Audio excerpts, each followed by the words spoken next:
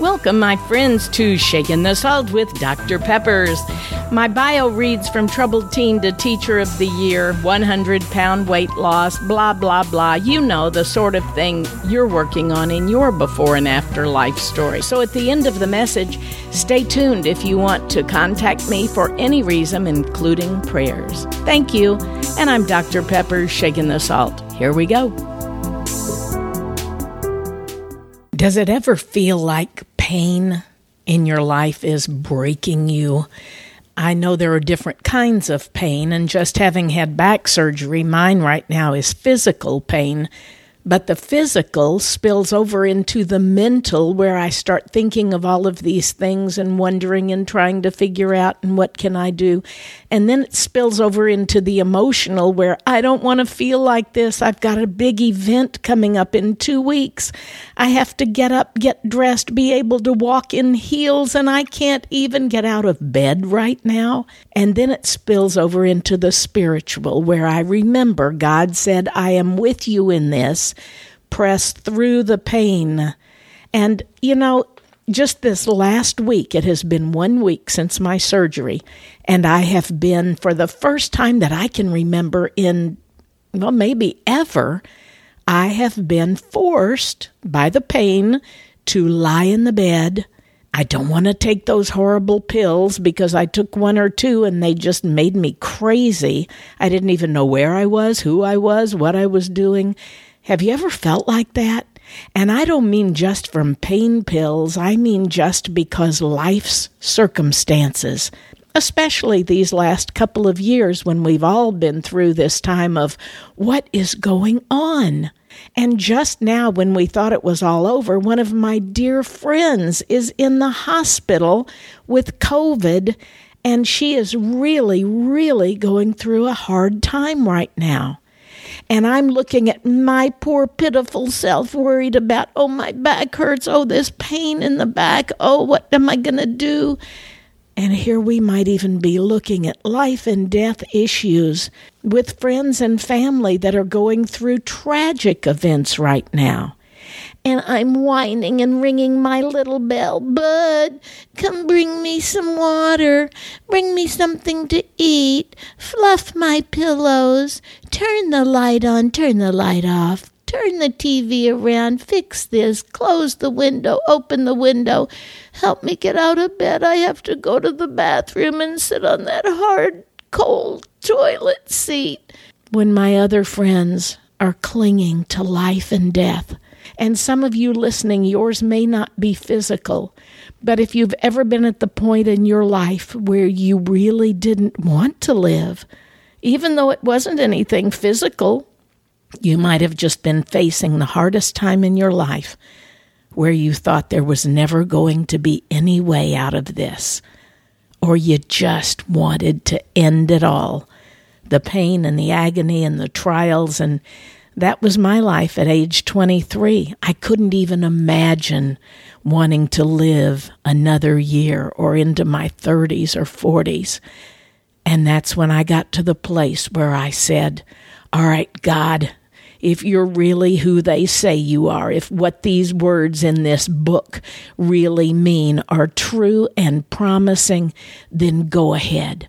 Take the rest of this life because I don't want to live it. And he did.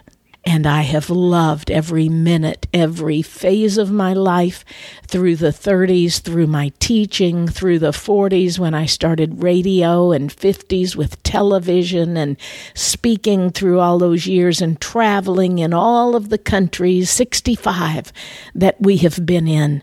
I've loved it all. And my husband got a brand new wife, 100 pounds less physically, mentally, and emotionally, and spiritually, just a brand new union.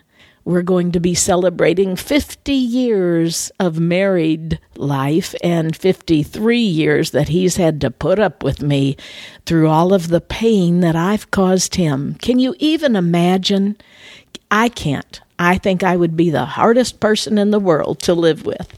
But I understand how it feels. And if you're going through this, and I have another friend who's going through a serious depression, and another one who is emotionally hurt because of a split in her marriage when she had no idea that her husband even wanted out of it. And in the in-between places where there isn't the pain and we start to think and feel and try to figure things out, sometimes this is even worse than the situation that we were in. I know that my back is going to feel better. I know that my life will resume.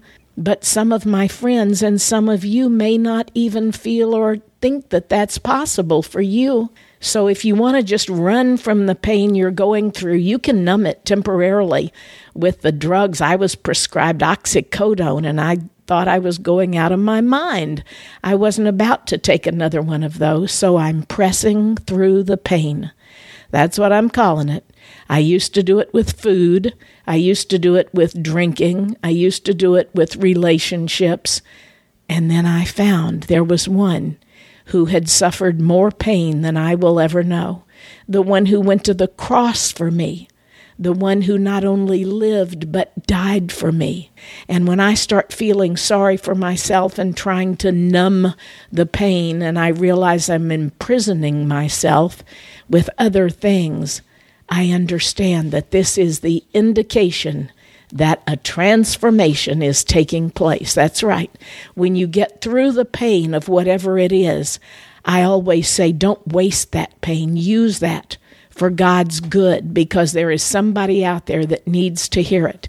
Somebody that needs to know when you're going through pain, you understand that that piercing feeling is nothing like the piercing that they placed on God's head with the thorns, the crown of thorns, and the piercing in his sides, and the piercing pain that he had to be separated from God himself.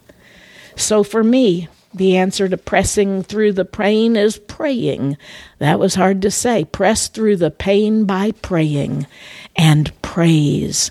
There is this thing called the sacrifice of praise when you shouldn't ever feel like praising God, and most of the time you don't.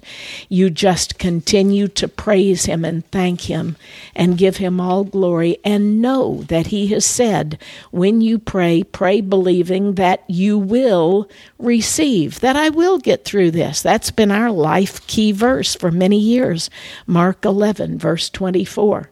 And then whoever dwells in the shelter of the Most High will rest in the shadow of the Almighty. That's from Psalm 91, verse 1. And then, of course, there's another great verse from James 4:8. When we draw near to God, he will draw near to us. And when we invite him to be closer to us, he always accepts that invitation. Isn't that good news? So on the days and the hours, especially where the pain is just killing me, it's not literally, so why even say that? I just lie there still. And I say, thank you, God, that I know I will get through this. Thank you, you have promised to be with me always. Thank you that your word promises me that when I draw close, you are there, that I am not alone because you said, lo, I am with you always. I am not weak because I rest in your strength. And when I think about all of the other things that start drawing me away, I bring myself around and say, yes, Lord, you are the Most High. You have the final say over me. You know me and you love me intimately. And today I declare that I will trust you in the midst of my pain, for you are my everyday dwelling place, my saving grace, and it's in your name I pray. Amen. Are you hurting, my friend? Pray and press through the pain. Because he is with you, he'll never leave you or forsake you. And that is his promise. I'm Dr. Pepper, shaking the salt, and thank you, my friends, for all of your prayers. And God is shining his light. Thanks for staying on, my friend. If you would like to contact me, visit saltandlightministry.com. If you want to share your story with me ask a question, have me come speak to your group, or maybe just request prayer. Once again, saltandlightministry.com. Thanks and God bless.